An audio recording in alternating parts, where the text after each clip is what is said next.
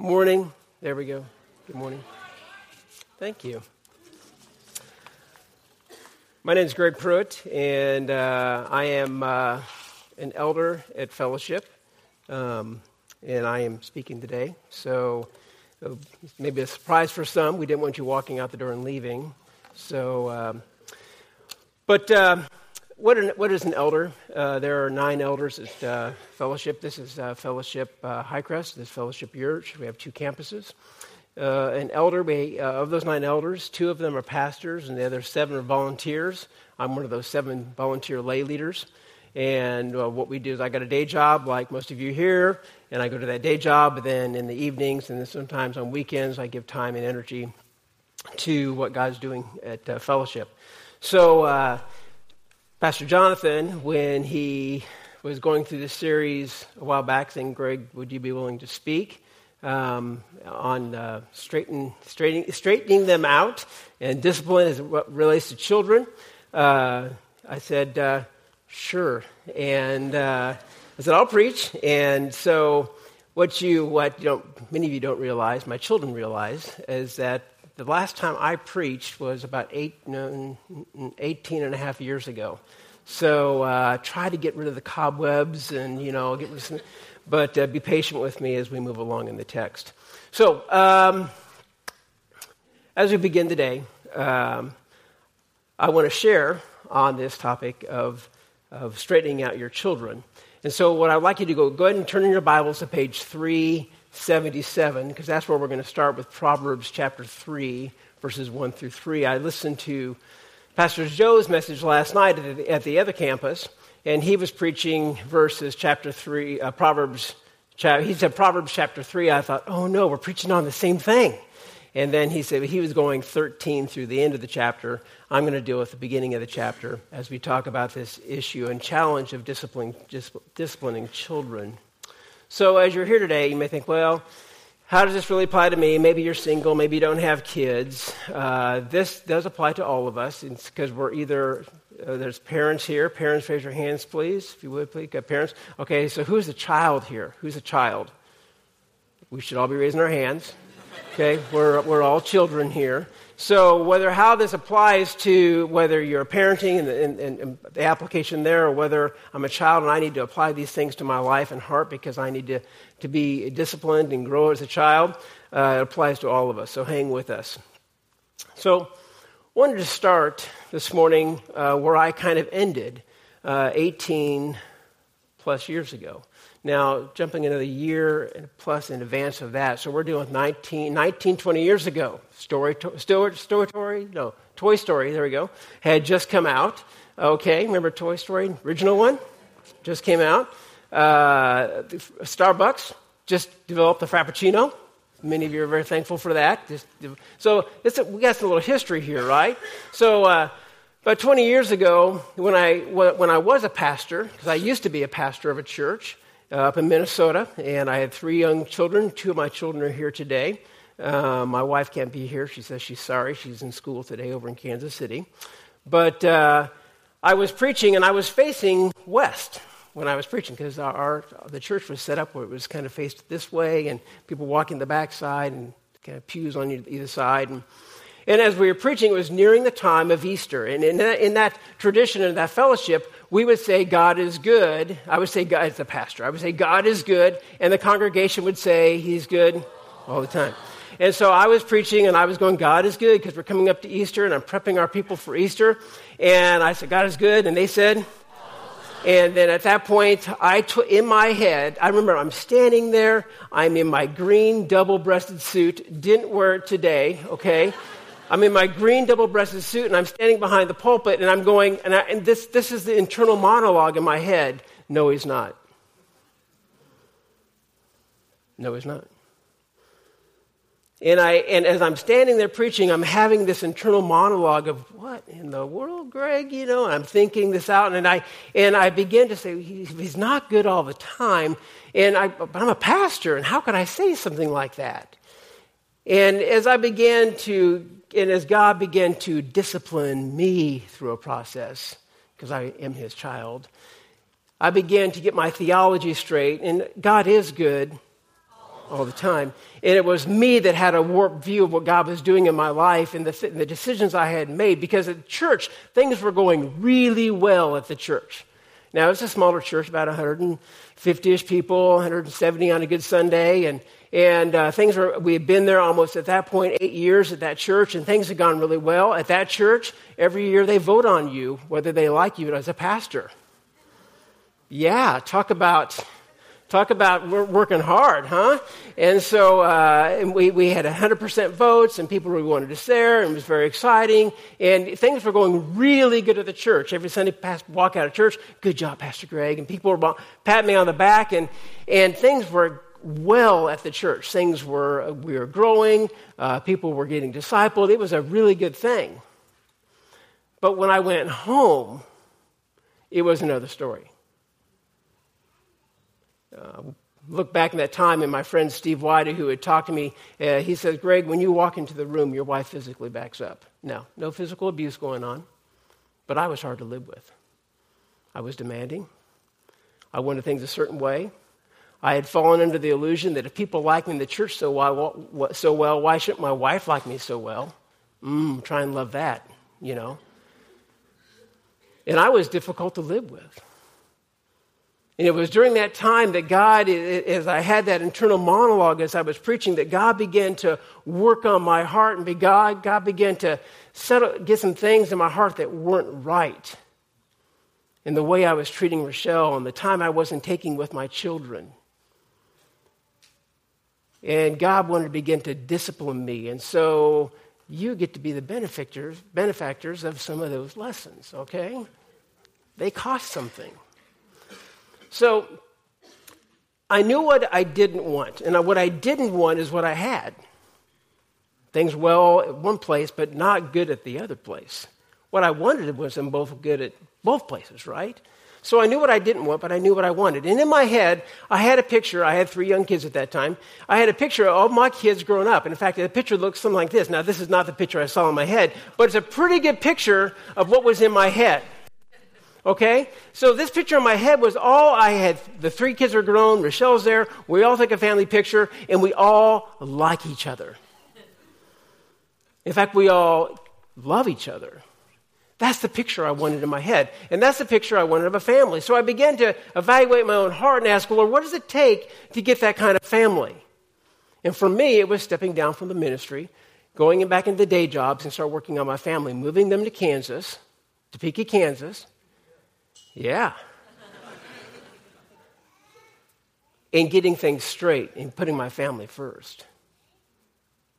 So in this picture, what's going on, this is Christmas 2016, the Christmas picture that the kids didn't want to take, but that Rochelle wanted to take. And in this picture, you see Zach, my son, who was playing guitar on your far right. And what happened is, if I got this right, is Zach is making a goofy face. Zach's making a goofy face, and Rochelle thinks it's Nora. Rochelle blames Nora. Nora's the blonde one next to Zach, okay? Rochelle blames Nora. Nora goes, hey, not me. And Laurel knows what's going on, and I'm in the middle, oblivious to the whole thing. Now, this is the Christmas picture we had 2 Christmas pictures. We had a straight one, and then we had this one, because this is what the kids wanted, because we're a family that makes group decisions. We're a family that decides things together, and this is the picture that we had. Yes. Let's go to Proverbs. So we're going to talk about getting a picture of what your family can look like and how to get to that place. So let's go to Proverbs 20, Proverbs chapter 3. And we're just going to read this together. And it's a lot of text. So what I'm asking is to stick with me, because we get about to verse maybe 6, and you're going to get a little lost, because there's a lot of information here. But we're going to go back, and we're going to break this down. Okay? So, my child, never forget the things I have taught you. Store my commands in your heart. If you do this, you will live many years, and your life will be satisfying. Still with me? Never let loyalty and kindness leave you. Tie them around your neck as a reminder. Write them deep within your heart. Then you will find favor with both God and people, and you will earn a good reputation. Trust in the Lord with all your heart, and do not depend on your own understanding. Seek his will in all you do, and he will show you the path to take. We're through verse 6. Are you still with me? Okay, let's keep going. Do not be impressed with your own wisdom. Instead, fear the Lord and turn away from evil. Then you will have healing in your body and strength for your bones. Honor the Lord with your wealth and with the best part of everything you produce. Then he will fill your barns with grain and your vats with overflowing good wine. God will resource you and take care of you. Verse 11, my child, do not reject. And here we go. We're going to land it. Ready? My child, do not reject the Lord's discipline and do not be upset when he corrects you. For the Lord corrects those who he what? Loves. And just as a father corrects a child in whom he what? Delights. A lot of stuff there. But let's talk about this. I'm going to start a survey. We did a survey in our household over the last 2 months. Pastor John, you asked me about a month and a half, 2 months ago? 2 months ago to do this. So I did a survey with our kids. And I said, what did mom and dad get right about discipline and what did we get wrong? And so, survey says, Laurel Grace went first. Laurel brown hair went on the far left-hand side. She's here this morning. And this is what Laurel said that we got right. I have no idea what animals have to do with discipline, but you got us animals. Okay. Maybe cleaning the cat box. I don't know. But okay. Open and honest discussions. That's what we got right. Open and honest discussions. The willingness to confront, and I'm going to be up front with you. Number 2, I love you and want you to, and she just remembers these words, I love you and want you to get better. So as we begin to discipline, it wasn't out of shame or manipulation, though we weren't always perfect, but it was out of love, and I want you to get better. You talked about actions and their effects. With my job, I work with people, and you know what? I've got lots of good fodder for the fire, okay? So we talk about actions and their effects. And then lastly, we're going to come back to this later, I know I could have an open conversation, and you would be receptive. Survey says with Nora. Now, this is odd. Nora, my blonde blue eye, most chatty of all my children, okay? Most chatty. She had one line. You taught us to have open communication. Here's Zachary. He had a lot more to say. Zachary, my oldest, he was playing guitar this morning. And so this is what Zachary had to say. Now, before, I know you're already reading down here ahead of me, but slow up, okay? We did not put leashes on our children. Okay? Didn't do it. What Zach is trying to tell you is that when they showed responsibility, we extended their leash. But until then, it was held kind of tight. And as they showed responsibility, and then something would happen, guess what would happen? Getting a little closer to mom and dad. Don't like that? Then listen. Love Jesus and love your parents, and then you go. So that's what he's saying there. We learned the value of money. Okay, learn the value of money. You prioritized us.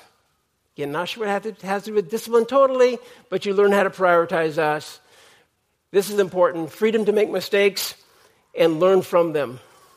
Folks, sometimes I think we can try to step in for our children, and we need to let them make mistakes. There's a difference between harm and hurt.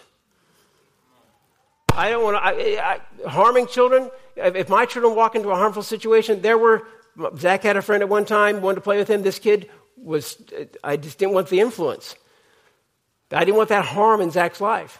But there are other things that Zach had to do that would hurt him a little bit. Some of the best lessons I've ever learned, the most painful lessons I've ever learned, is because of that pain, and I don't want to go down that road again. So, we let them make some mistakes. We led by example of money, marriage, faith, and priorities. And this next one, we made family a big deal. It was. Family was a big deal. We didn't say we're the best family, but our family was a big deal.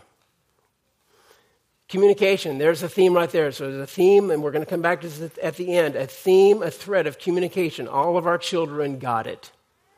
All of our children got it. Now, 2 things he did correct me on, saying, Dad, you had a lot of pressure to be perfect. Okay? A lot of pressure to be perfect. And this is Zach's encouragement to you, all as parents. That can be hard if you're that way with your child. It can be hard to be open. And the next thing he said, we're a little busy. And what he meant, we were busy. We kept the kids pretty busy, and we were pretty busy. And so, and I did taxes. I'm talking for Zach. I know he's right over here to my left, but I'm talking for him because we talked about this. He said sometimes we were just too busy.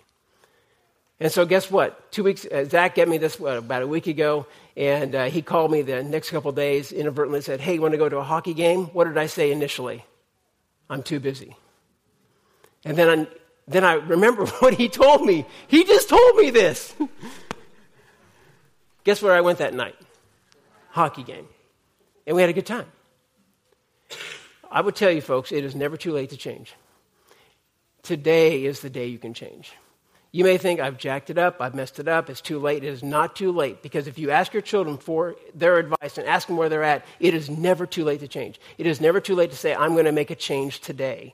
And for me, that change really began about 18 and a half years ago when I left the pastorate, and I said, I'm going to get family right. I'm going to put family first. And we're going to make a change. And it's been changes every day since then. Continual changes. Okay. My wife wanted to share this with you real quick. Come on down, my wife, Rochelle, 28 years old. Protecting their dignity. She's not 28 years old. But I love her like she's 28 years old. Protecting their dignity amidst discipline goes right into not embarrassing them or humiliating them. And we're going to talk, how do you keep from that? How do you keep from humiliating them and embarrassing them? How do we keep from that? And we took a retreat together, and we agreed on our values. And so about 19 years ago, I had this epiphany. God begins to deal with my heart that I want to get things right with my children. I knew what I didn't want, but that caused me to teach me what I did want, right? And I wanted to have this picture of my family, of us all together and connecting, right? So out of that, Rochelle and I began to change some things immediately. We went on a retreat together, just the two of us. We went away for a weekend. We didn't have a lot of money. We had to pay a donation to be at the place. But we went away and we began to talk about the values. And it was at that retreat,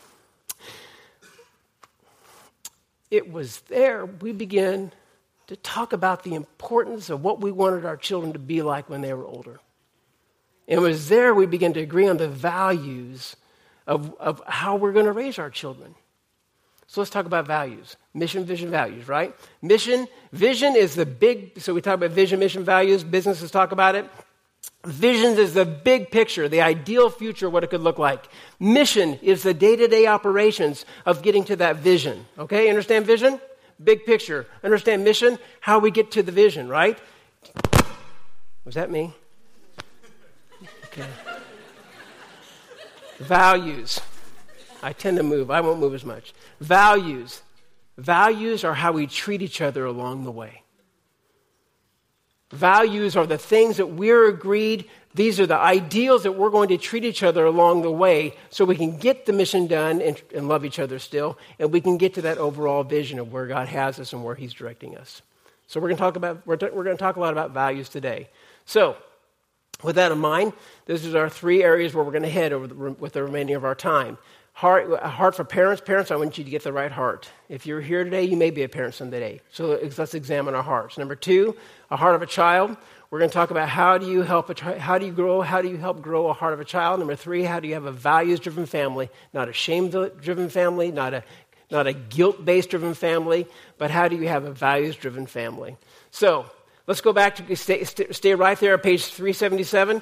With Proverbs 33. This is how I do my Bible study sometimes. This is just the outcomes. This is how I break this chapter down. All the yellow are the outcomes. These are all the things we want. Okay, so verse 2, you will live many years. Life will be satisfying. Who doesn't want that? Who doesn't want I want a satisfying life. Verse 4, you will find favor with both God and people, and you will earn a good reputation. Does not anyone here want, we all want a good reputation, right? It's an outcome of this chapter. Verse 6, he will show you the path to take. Is there anyone here that does not want to know the path to take, right? But it's an outcome. It's an outcome. Another outcome of this chapter is then you will have healing for your body and strength in your bones. Another outcome, your barns, verse 10, your barns will be filled with grain and your vats will overflow with good wine. All he's saying there is you will be resourced, you'll be taken care of. Those are all the outcomes. We all want those things, right? But if we realize there's something that comes ahead of that, and it's a little hard to read here, but these if-then statements, it's kind of a condition statement.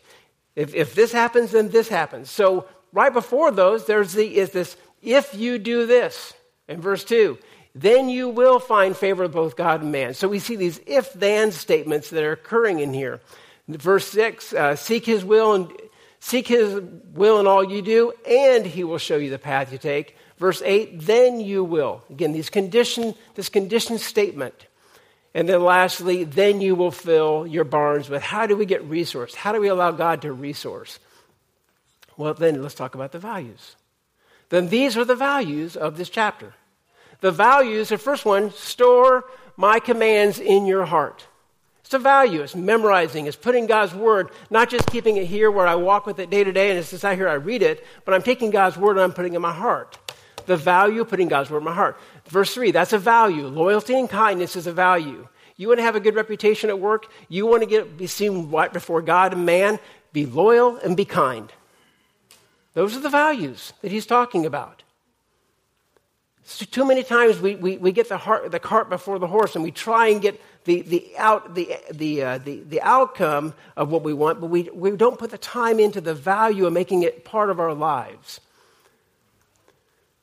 Verse 5, you want to know what God's path is to take? Trust him. Trust in the Lord with all your heart. Do not depend on your own understanding. Then he will do what? Show you the path to take. So many times we want to do it on our own. You want healing in your body, strength for your bones? Fear the Lord, turn away from evil. Those are the values to get that. And ending up here, honor the Lord with your wealth and with the best part of your produce, then he will fill your barns with grain and your vats overflowing with good wine. I'm going to honor God first with everything. Number 11, the last one, don't reject the Lord's discipline.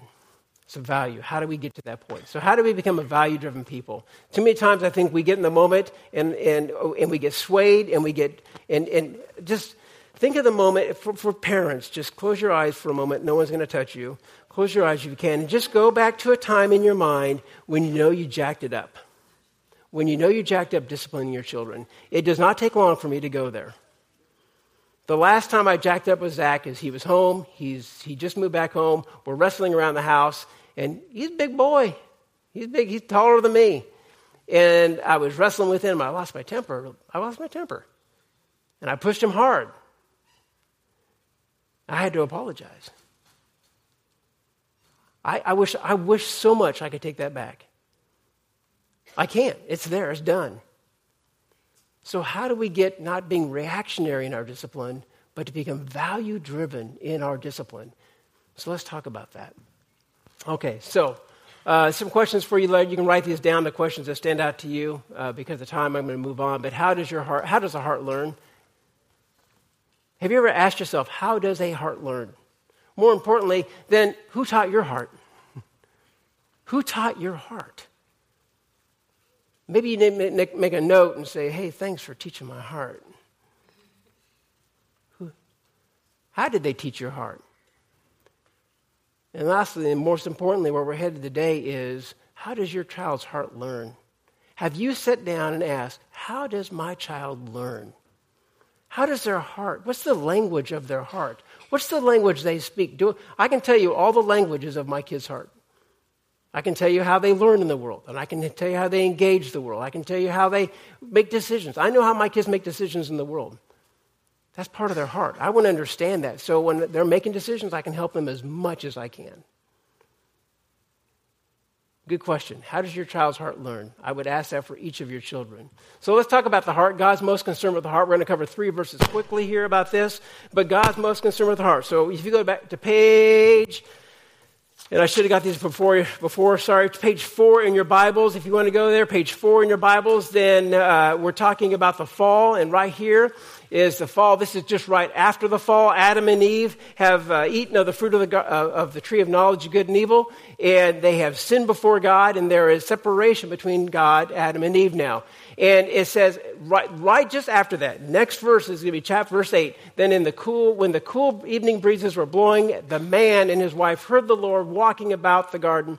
So they hid from the Lord among the trees. Then the Lord called to the man and said, where are you? God is concerned with the heart. Okay, children, think about a time when you've heard the words, where are you? Parents, think about a time when you said, "Where are you? What's the game?"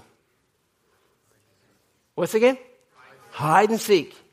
Where are you? Do you think God was ignorant to the fact what Adam and Eve have done? You think God was ignorant to the fact where Adam and Eve were? God knows all things. He's omniscient. He's all present. God knows all this. God's going for the heart. Where are you?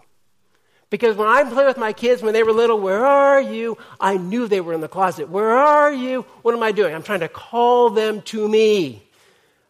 That's what God's doing. He's calling in Adam and Eve, calling them to him. Where are you? Come to me. That's God's heart. God has a heart for you to be with him. And that's the same heart we need for our children. Where are you going? Where are you? You want their heart. So how do you understand God is most concerned with the heart? Second verse about the heart. Ezekiel chapter 11, verse 19. Page 496 in your Bibles, Ezekiel. Don't have to go there. I'll explain the context and what I'm trying to get at here with these verses. Ezekiel's a prophet. He's like a preacher for the nation. He is in Babylonia, 900-mile trip from Jerusalem. Okay? He is in captivity. And so Ezekiel's prophesying to the nation, and he's kind of writing God's heart for the nation. And God speaks to him while he's in Babylon, while he's in captivity, and God's telling his intent. God is disciplining Israel. They sinned, they disobeyed. He took Israel, he moved them to Babylon. Now Ezekiel's writing to Judah. He took Judah and moved them to Babylon. Now he's talking to Israel, the other half of that nation, saying there's going to be discipline. Discipline's coming. But he gives his heart why the discipline coming and really what God's going for. And so when he says in verse 19, this is what God was going, well, start with verse 18. When the people return to their homelands, they will remove every trace of vile image and detestable idols. They were sinning against God. And so God was correcting that behavior in them, and they were in captivity because of it. And he says in verse 19, and this is where he's going, and this is what God wants, and I will give them singleness of heart, and I will put a new spirit within them, and I will take away their stony heart, their stony, stubborn heart, and give them a tender, responsive heart, so they will obey my decrees and regulations. Then they will be my people, and I will be their God.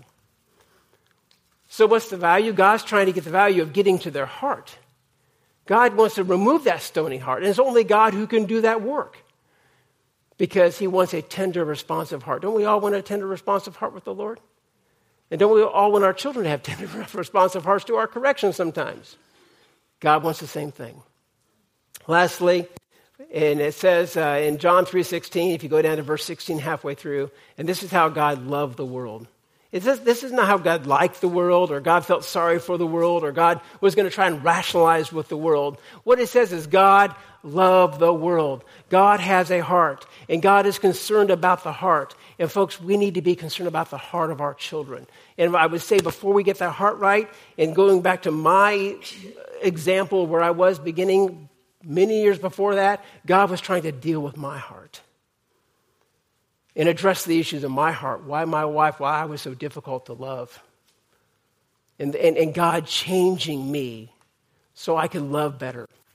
And he needs to do the same with each one of us. So, is God asking you today, where are you? Have you been distant from God? Because we're going to deal with our hearts first. Has God been asking you, where are you? And you've been hiding in the trees, thinking he doesn't know. God knows where you're at. But God, it's free will. God's not going to force you to love him, but God wants you to be with him. If God's been asking, where are you? You need to respond to the Lord and come out from the trees and go to your Heavenly Father. Maybe there's some stoniness in your heart and you don't have a tender, responsive heart. And God needs to remove that from you because he wants your heart to be tender. Let's pray right now. God, right now we take our hearts to you, God. And if there's any stoniness, God, if there's hardness to you, Lord, or you have been calling any heart here, God, and asking them where they're at, Lord, may there be responsiveness right now. And right now, in your own way, just respond to the Lord. Ask for forgiveness and run to him. Amen.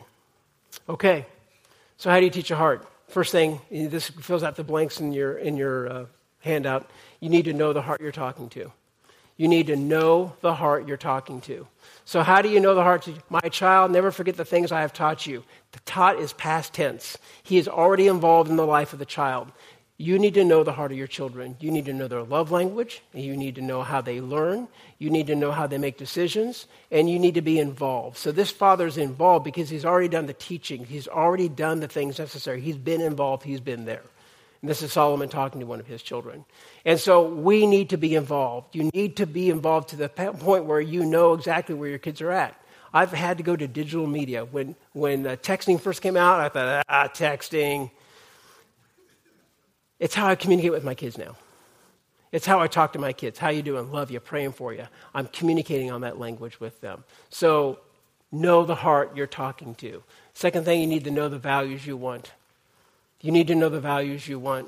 If you have not written down the values, you're going to find yourself in the moment just in your own flesh trying to wrap in the will of this child, and it goes to shame and guilt, and it goes to manipulation really quick.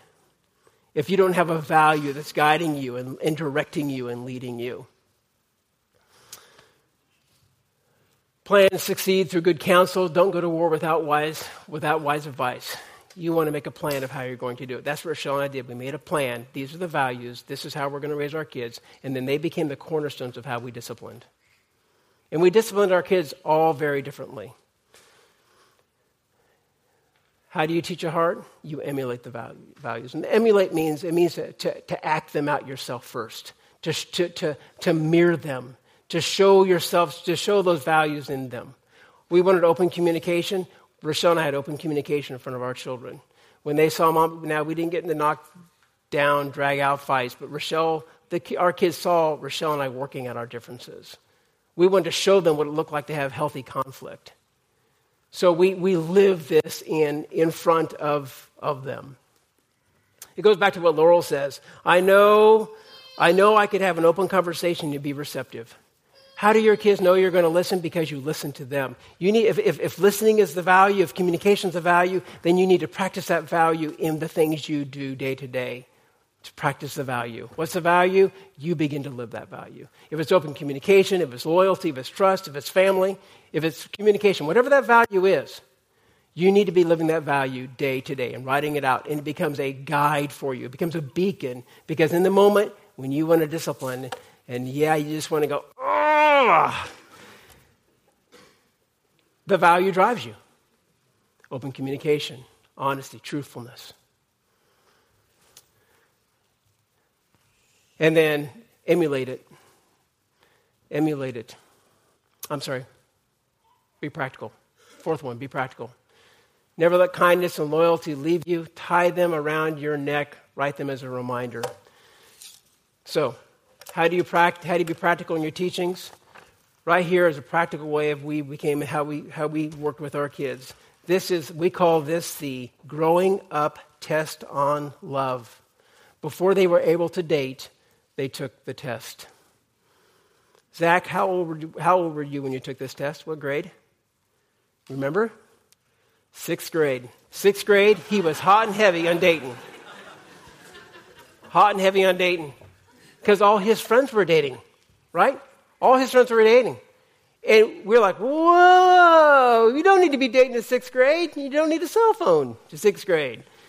But all his friends were dating. They had little girlfriends. They were walking hand in hand. You do even know what that means? And so we wanted to help communicate our values to our children. So we made an assessment. Let's read some of the answers. Wait, you didn't even pass this thing. No, he passed. This is the first question on the assessment. The test. It is always best to tell your parents the truth of the matter, even if the truth could get you in trouble. True or false? Yeah, see what he answered. He answered true. Always! Exclamation point. Now, do you think he knows that? Sometimes. But we wanted to reinforce the value. All this was a talking point to reinforce the values of what we were trying to emulate in front of our children. When alone with a girl in her house, is it okay to be in her bedroom even if her parents are home? He answered, true. It is false. Okay, I'm telling you all it's false, all right? He'd answered false first. I don't know, maybe it's a double negative question. I don't know. What are the appropriate ways of expressing feelings for the opposite sex? What does it mean to say I love you? And an important question on here is, what does it mean to be responsible for the emotions of another person? What are we doing? We're just talking about values. We want to get the values. And then, of course, he had to come back to us after reading the book. And we sat down. We had a little conversation.